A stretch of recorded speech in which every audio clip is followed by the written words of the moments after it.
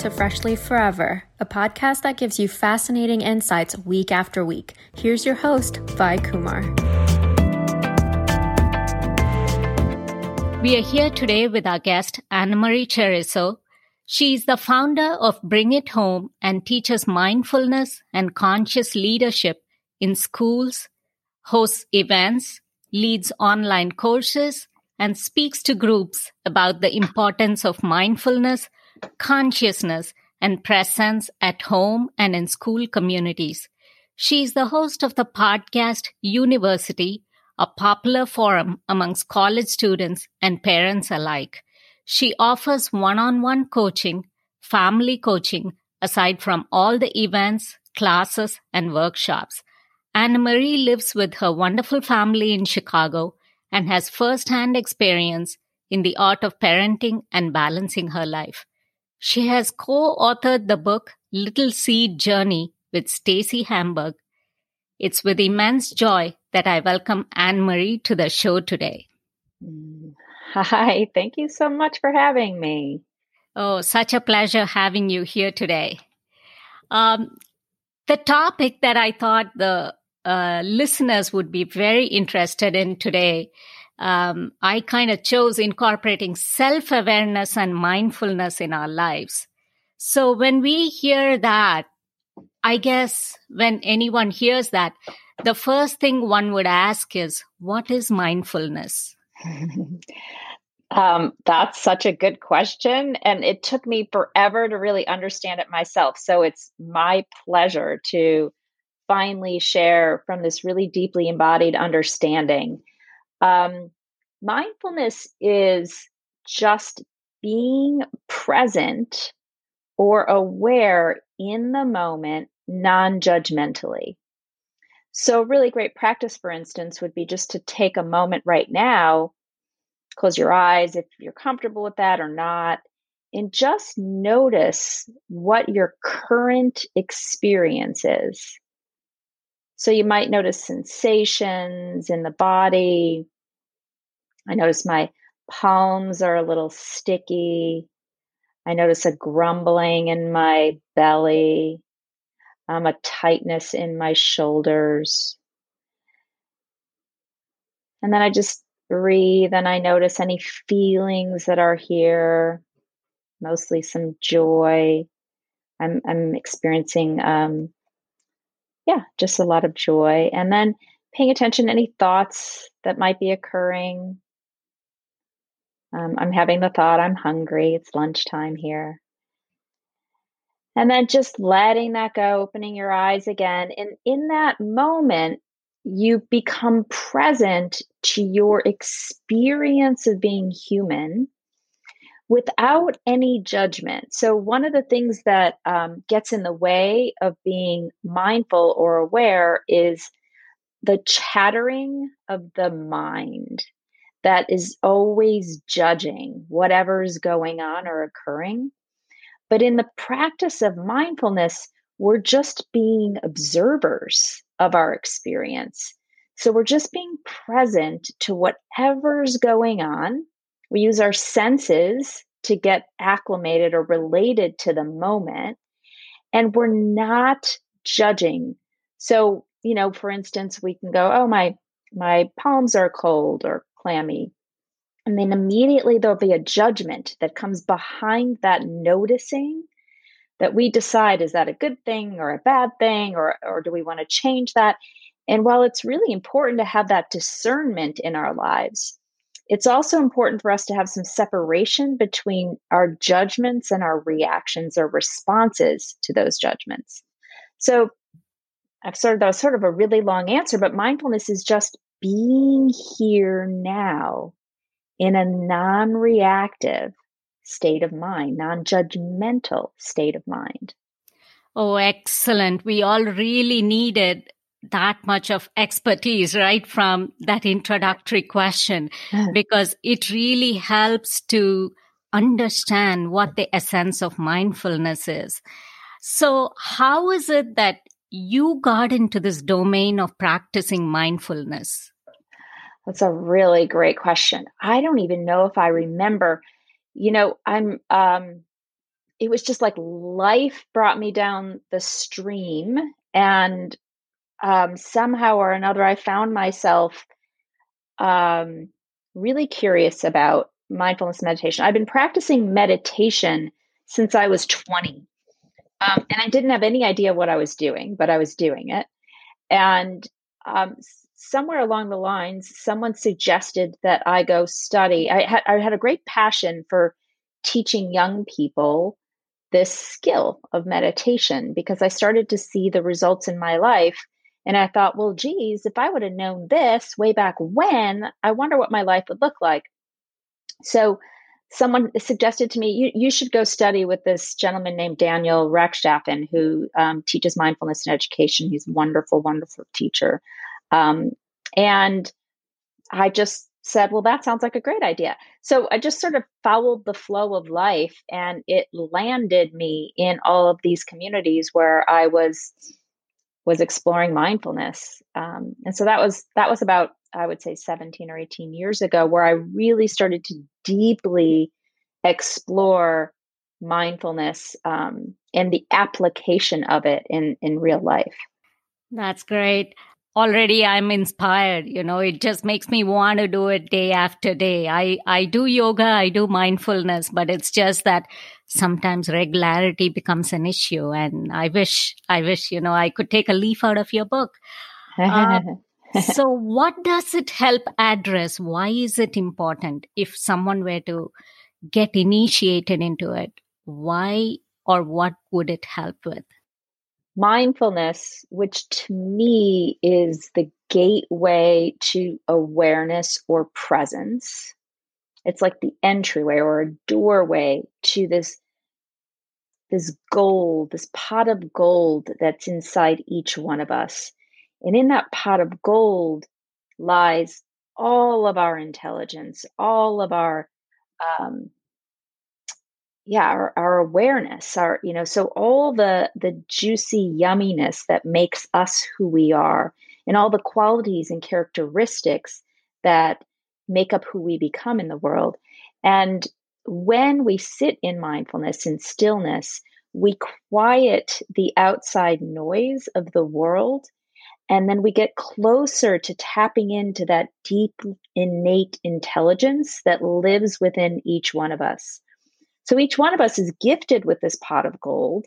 It's unique to you and me. Each one of us has our own little pot of gold. And all of the answers that we need on our path to being, fully realized, happy, self-aware, all of that is inside of that pot of gold. And so when we're still and quiet and tapped into that, we get access to all that really valuable information that only lives within each one of us. Okay.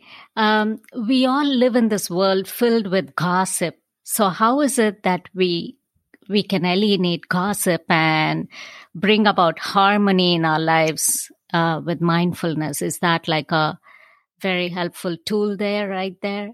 Did you say gossip? Yes. There's a lot of gossip, that's for sure. So first, gossip is how I engage with others or in conversation in ways I'm unwilling to directly speak to the person I'm now talking about.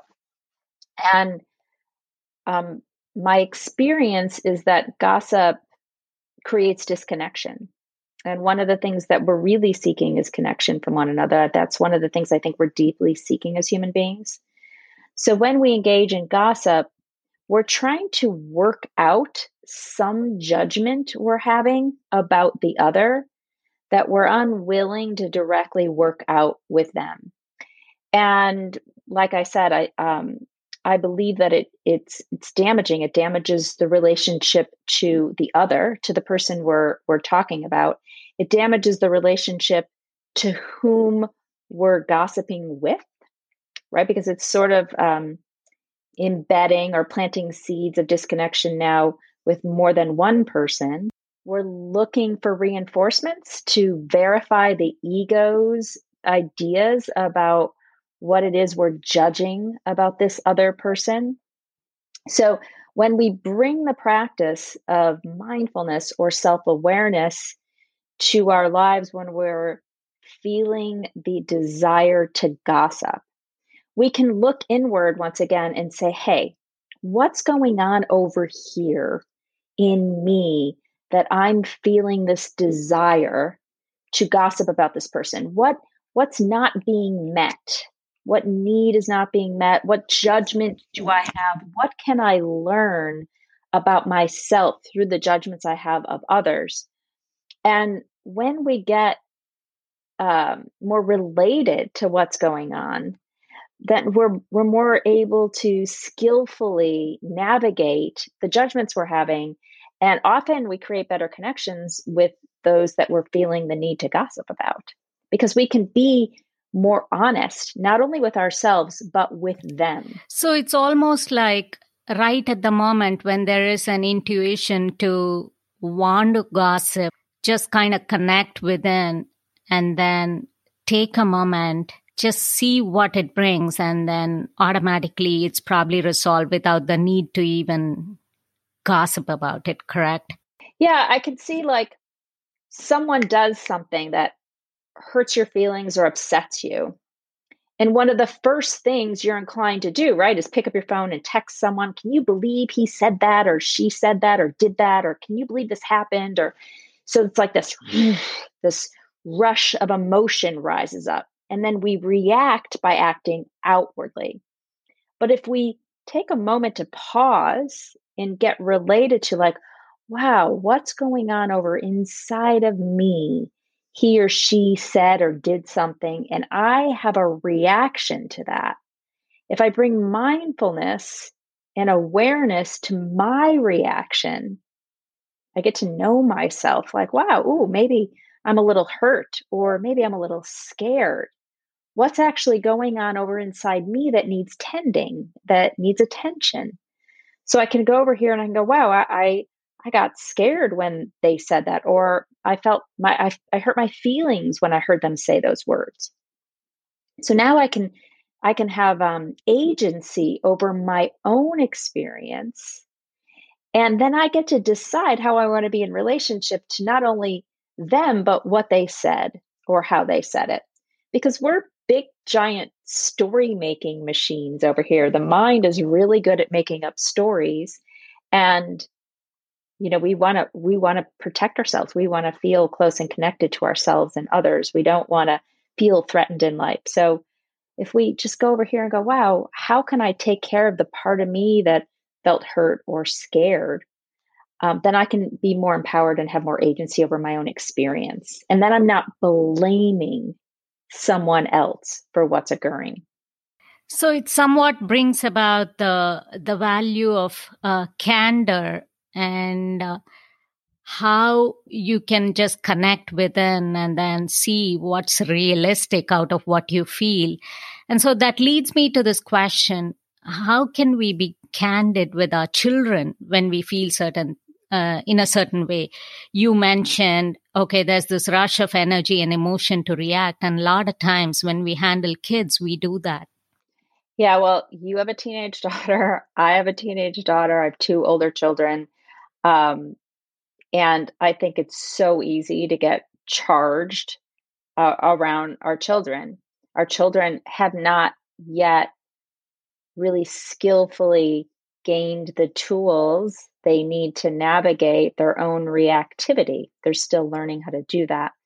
And so often they say and do things that can be abrasive or aggressive or offensive.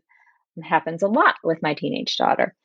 Um, in those moments, I think as a parent, to practice mindfulness, to bring in a moment of awareness and to our own reactivity to their reactivity. If we can stop sort of the domino effect and take full responsibility for our experience, and then share candidly with our children um, our experience, our own experience in relationship to whatever it is they say or do in the moment. So, for instance, wow, that really hurts my feelings when you say you hate me, 25 times a day. Or gosh, I notice that really hurts my feelings. Of like just, ooh, or ouch. Sometimes when one of my kids says or does something that um, that hurts my feelings, I just go, ooh, ouch. And so one of the things that I think is important again is taking responsibility for our experience. Like, ouch, ouch, I noticed that hurts. Out blaming. One of the things we do so abruptly as parents is we shame and blame our children. And it creates blame. It creates shame in our children. And often they're just in their own reactivity, right? They're having their own experience. So if we can just step out of, you've done something wrong, that's mean, that's not okay, don't talk to me that way, how dare you, that like, even as I'm talking here, I'm pointing my finger, right? There is a blame, there's a putting out there. But imagine what it would be like for our children to just be in the presence of watching their parents have an experience. Think about how valuable that is. First, we're modeling for them of like how to be with their own emotions by being with our own emotions. And then we're giving them the opportunity to feel what it's like when you say or do something. It has an impact on another human being. So now you're in this place of empowerment, like, well, I really get to choose how I use my words and language because they have an impact on others. And I get to choose, do I want to feel the consequences of what it's like when I say and do those things? Does that make sense? So Oh, there's a lot wrapped up in that. absolutely. And so that just makes me wonder when any of us get emotional, either them or us or anyone for that matter, does it cause like energy blocks, or how important is it then to regulate energy flow in the body for any specific reason? Like it could be any illness, anything. So how important is regulating energy flow in the body, and how does mindfulness help address that? Yeah, I think that's such a great question. I love this question because we're all made up of energy. And whenever we constrict around our emotions, for instance, we're blocking the flow of energy. And what we want is to be fully alive and use all our energy so we have our full aliveness, right? So it's kind of like a hose, a garden hose. You know, if there's a kink in the hose, the water's sort of dripping out. But when you unkink the hose, it flows. The same goes for our energy. So when we aren't in right relationship, and I'm using quotes around that, right relationship around our own emotions, we're blocking the flow of our energy, which means we're blocking access to our own aliveness, to connection with others, to joy, to sadness, to fear, to the human experience. So when we do that, when, for instance, I know that a lot of parents out there don't express themselves honestly or candidly with their children to in service of protecting their children. You know, I don't want to put that on them, or I don't want to upset them, or I don't want to scare them, which is really just, I don't want to be authentic. Well, when we do that, we're blocking our own energy, but we're also blocking authentic connection with the other. And we're further blocking teaching them how to be in relationship to their own emotions. And we're lying to them because, by the way, they sense it. Like they know. We all know when one another as human beings are blocking our real felt experience. We sense it in one another. I mean, we're energetic beings. We can't deny that. So our children, we're modeling for our children how to be in their full aliveness. And if we can show them by modeling honestly and authentically and non-judgmentally, remember mindfulness is being in the presence of what's occurring non-judgmentally. If we can just be in the presence of our experience non-judgmentally, we're then showing them how to do the same. Got it. So how is it that we cultivate presence and unconditional love in our lives? Is that like a way what you just related to? Would that just fall into those category of how it helps us cultivate presence and unconditional love? I mean, it's sort of my lifelong journey, right?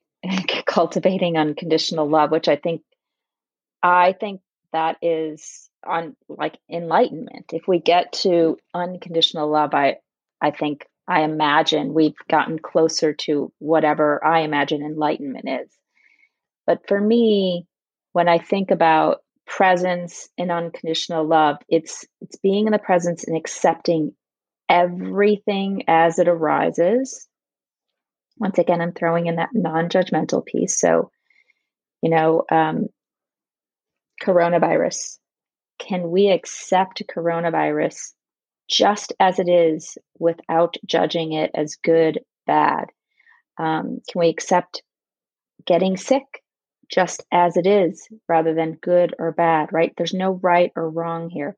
Can I unconditionally accept whatever is occurring? My child's tantrum, my child acting out, my child using drugs, my child rebelling, my child getting great grades, my child not getting good grades, like whatever is occurring, we receive it as a gift for our own evolution, our own opportunity to be in this practice of non-judgmental, loving awareness. And I think that's the greatest challenge. And that's where mindfulness comes in, because we're building that muscle every moment of every day. Can I be in this practice in these very small ways and in these very big ways? Does that answer that for you, Vi? Oh, yes. Back in a moment with our guest on Fresh Leaf Forever.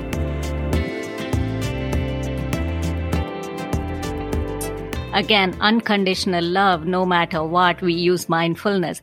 But then when it comes to technology, we all are like, hey, why is it that you're always on your phone? Why is it that you're always on your device? So how is it that one can handle the technology piece and putting it aside or being away from it? I know you talk about it in your events and workshops. So how is it that, could you give us your 2 cents on that? I don't know. I have like 222 cents on it. I don't know. I haven't figured this one out yet, but like technology and teens, if you will, where my focus of attention has been lately. I got to tell you, I have fear around the use of technology and how it's impacting the brain. And I haven't yet figured it out. I have a lot of judgments about technology right now. I don't know if you've seen The Social Dilemma yet, but it was a really great movie. I highly recommend you and listeners go watch it. And I dance in this playground of, well, this is here now. This is what's happening. This is what's occurring. Can I fully accept it? And at the same time, I can see how it's impacting young people's brains, and how much disconnection I judge it's creating. And then I also go away all over into the other side going, well, I don't actually know how technology is of service to, to greater humanity. Like, I don't know what's supposed to be happening as a result of technology. But I do know it's a struggle here in my own life, in my family life, with my husband, with my kids, and with me. I have trouble with technology. Do you ever take time away from technology? Yeah, a lot. I do my best. I've recently, a new practice of mine has been, for the month of November, I made a commitment to read 15 minutes a day for pleasure. Because often I read lots of spiritual and self-help books and mindfulness books. I'm reading a lot to learn, but I rarely read for pleasure. And so this month, I started 15 minutes a day, and it was really hard because, of course, my phone is right next to me on my hip at all times. So it would buzz and I would go look, or it would ring and I would grab a call. And then that 15 minutes became, 45 minutes, and I would get 3 pages in and I wouldn't accomplish much. So what I decided to do was I was going to make those 15 minutes technology free. I set a timer on my phone for 15 minutes, and I would just read straight for 15 minutes without allowing myself to be interrupted by any technology. And the phone would buzz and I would see my reaction, like my brain-based reaction that wanted to respond. And I would take my mindfulness and go, oh, look, isn't that interesting? You want to check your phone. Look at how that adrenaline is coursing through your veins. Look at how curious you are. Look at how I'm afraid. Like, one of the things that I notice when my phone buzzes, I get afraid, like I'm missing something or someone needs something right away. As a mother, I'm always like, I have to be connected to my phone. I have to be connected to my phone. What if my kids need something? So I just watched all of that occur in me. And sometimes I would step away from reading and just observe my experience. And then, as quick as I did that, I would go back to reading. And what I noticed over this past month is I started to develop my attention span. So it was getting longer and stronger. And I was able to attend to what I was reading for longer periods of time. And it was really challenging. So that's a small way in which I have been doing it this month. And then there are lots of ways when I go on retreat, when there's bigger experiences, I put my phone away for days and things like that. Oh, that's good to know. Is breakfast or say lunch or dinner, any time that we eat, would that be like a good time to take a break from the phones or any other devices that we use? Yeah, at dinner time in our house, phones, go in the basket, on the table, on the desk, and every now and then I hear a buzz and someone's sitting on their phone and they didn't put it in the basket. But in our home, dinner times are technology-free times. That's maybe 20 minutes, but it's something. Other times were family moments in the car. If I'm driving alone with my kids, I ask them to be off their device. I don't always win, but I'm constantly asking. Yeah, particularly when I'm one-on-one with my children, I'm asking them to put their phone down. And often it's like they're not looking at it. I'm holding the phone right now. They're not looking at it, but they're holding it, and I'll invite them, please put it down on the table and turn off the buzzing so that I can have your full attention. One thing I want to comment on is one thing my kids are better at than I am is the ability to attend to two things at once. So I cannot text and hear them at the same time. My kids seem to be better at hearing me and texting or doing whatever it is they're doing on their device at the same time. And so I do wonder if their brains are being wired differently purposefully. Like if there's some greater reason that their brain is being invited to multitask, because I can't do it. I don't know about you, but I can't. Well, I have a hard time too, but I guess it's the new generation. We all didn't grow up with smartphones, and so we all grew up talking to mom and dad, and we enjoyed family time. And I'm sure, you all did. I know the family so well, so I can attest to that. But I guess it's just the new dimension that we are all wrestling with, if you will. It's true. They all live in a different world. Yep. Yeah. So how is it that we can inculcate this habit of mindfulness in children? So how do you teach them to connect to themselves and others through mindfulness? Well, this was one of my great passions. First of all, children come into the world already mindful. So it's not necessarily something that we need to teach them. It's just something that we need to remind them by our own actions and behaviors. So just by being in the world, they unlearn mindfulness through their interactions with us and others. So the most important thing I think we can do as adults in the lives of young people is practice ourselves and model. That's first and foremost. And then it's all about engaging, really engaging with them and their experience. So when they're really, really little, 4 and 5, I used to go into classrooms in schools around the city and teach teachers and preschool kids on how to practice mindfulness. And it was so fun because they were already like in a state of curiosity and openness and awareness and the fullness of their emotions. They can go from being in a state of pure joy and excitement 1 minute to great despair and grief the next minute. And all they're doing is being with the flow of their own experience. So they're teaching us actually what mindfulness is all about.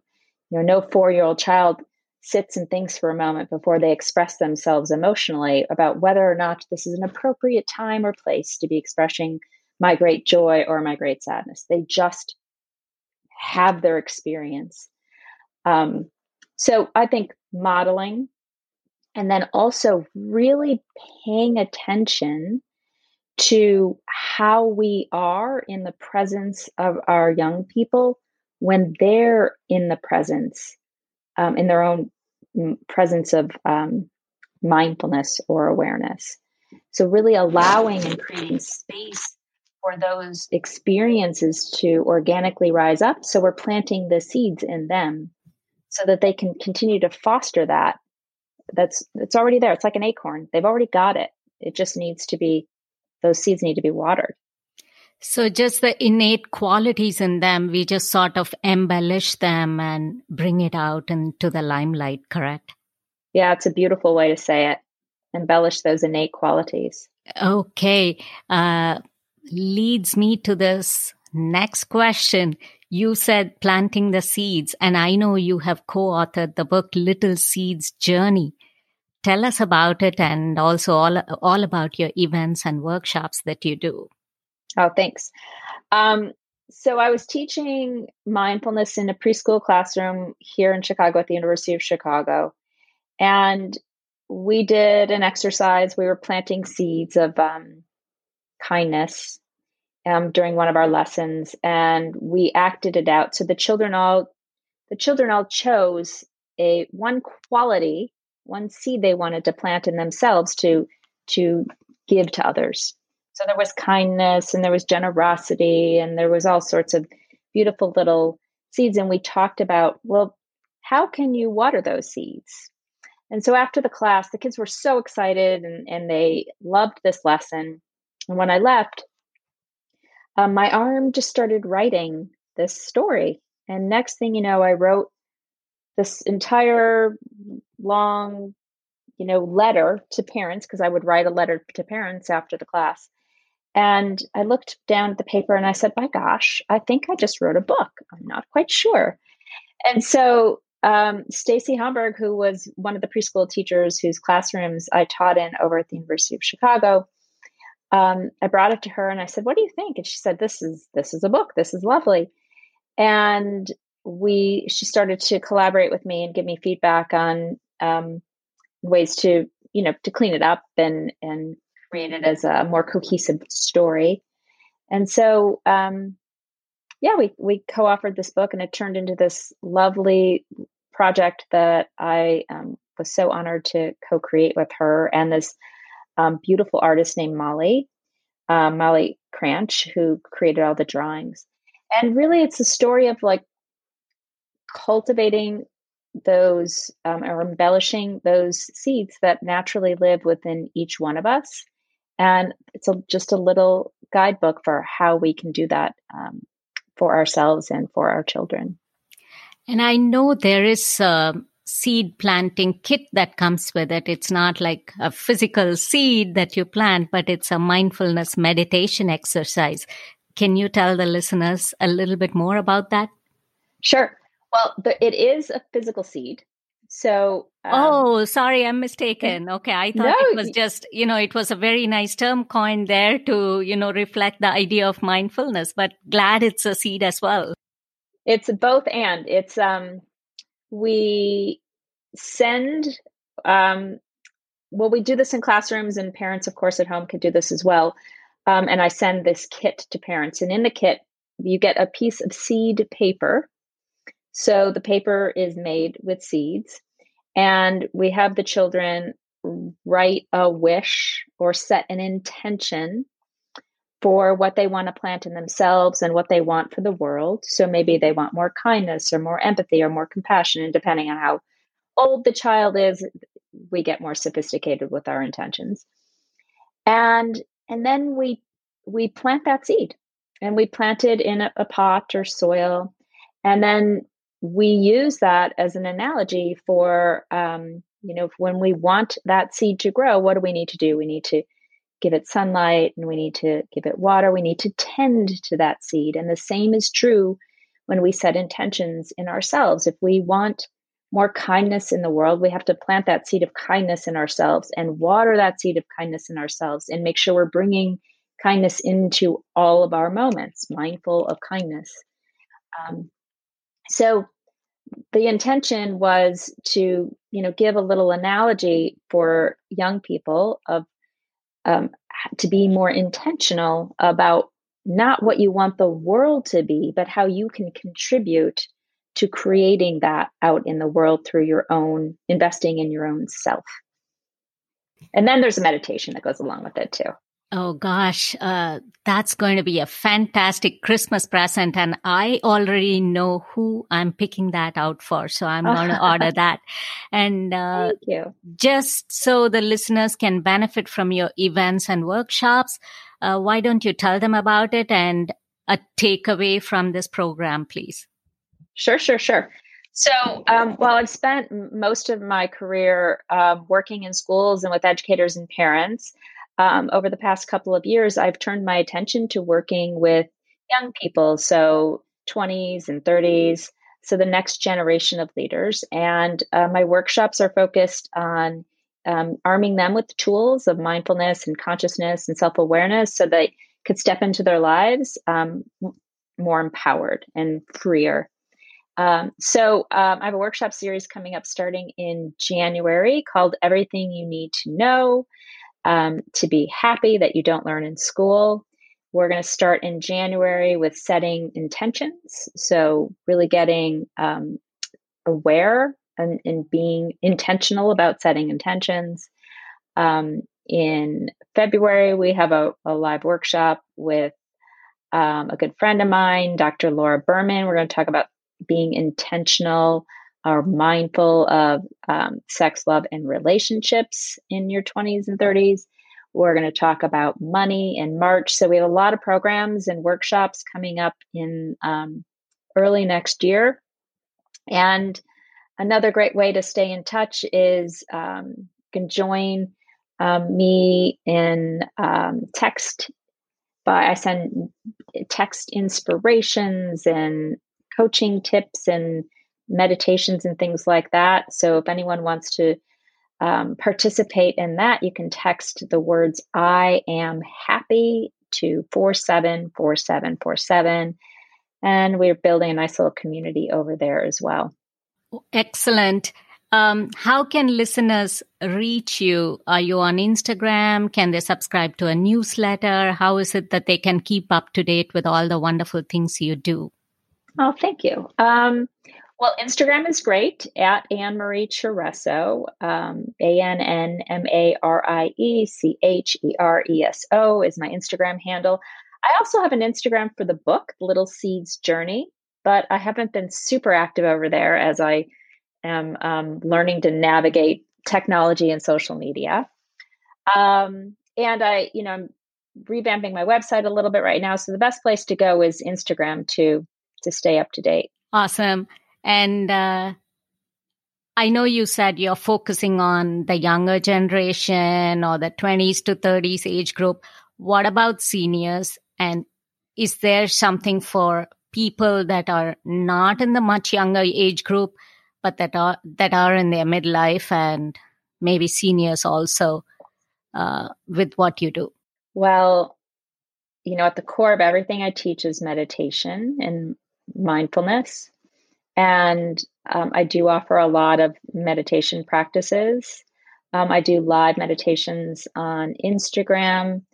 And much of my practice does involve working with middle-aged folks who are in that time of their life when they're sort of waking up to, holy cow, what have I done? I'm not so sure how I got here. So I work a lot one-on-one coaching. And so those are some other ways to engage as well. Thank you for asking. So the message overall as a takeaway for listeners would be stay in the moment, take a moment to gauge what you're doing, just experience what you feel. And it is okay to feel that, correct? Yes. And I think the biggest thing that I'd love listeners to take away with is it's all okay to experience. So one of the things that I really got clear about when I started really embracing and understanding mindfulness is that it's not about being peaceful or being calm. It's about maintaining peace, calm, happiness, equanimity, no matter what's going on around you. So if we could all just debunk this idea of what peace and calm we believe it's supposed to look like, and notice in the places in our life where resistance is showing up, those are the places where we get to learn. Those are the places we get to learn where we're not in a space of unconditional love, where we're in judgment, where we're not accepting. And that's where we bring our mindfulness practice to. How aptly and very, very, very well said, Anne-Marie. You said equanimity, that is one character I wish everyone can inculcate. I know it's probably not innate, but I guess, it's something that we all can practice. Such a fascinating conversation. And I'm so thrilled we did this. And thank you so much for taking the time to talk to us today. Bye. Thank you so much. It was so lovely being with you. And I want you to know that I have such gratitude and appreciation for the light you are, for the love that you exude in the world, for the work that you do, and for the gift of being you as fully as you are. Oh, thank you so much. Those are very, very kind words. And my best always to everyone that's listening and to your family in particular. Thanks, Anne-Marie, and we'll connect back some other time. We'll check in back with you. I'd love that. Thanks, bye. Enjoy the holiday and stay safe, happy, healthy, and well. You too. Before I sign off, folks, I'd like to remind you to keep that feedback coming. I'm just so thrilled to see those every single time. And be sure to rate the podcast and follow the podcast at Fresh Leaf Forever on Instagram, at Fresh Leaf Forever1 on Twitter. The Facebook page is Fresh Leaf Forever, and the website is www.freshleafforever.com, and that's one word. I'll see you back again next week with another interesting guest and another interesting topic. Until then, it's Vi saying bye-bye for now.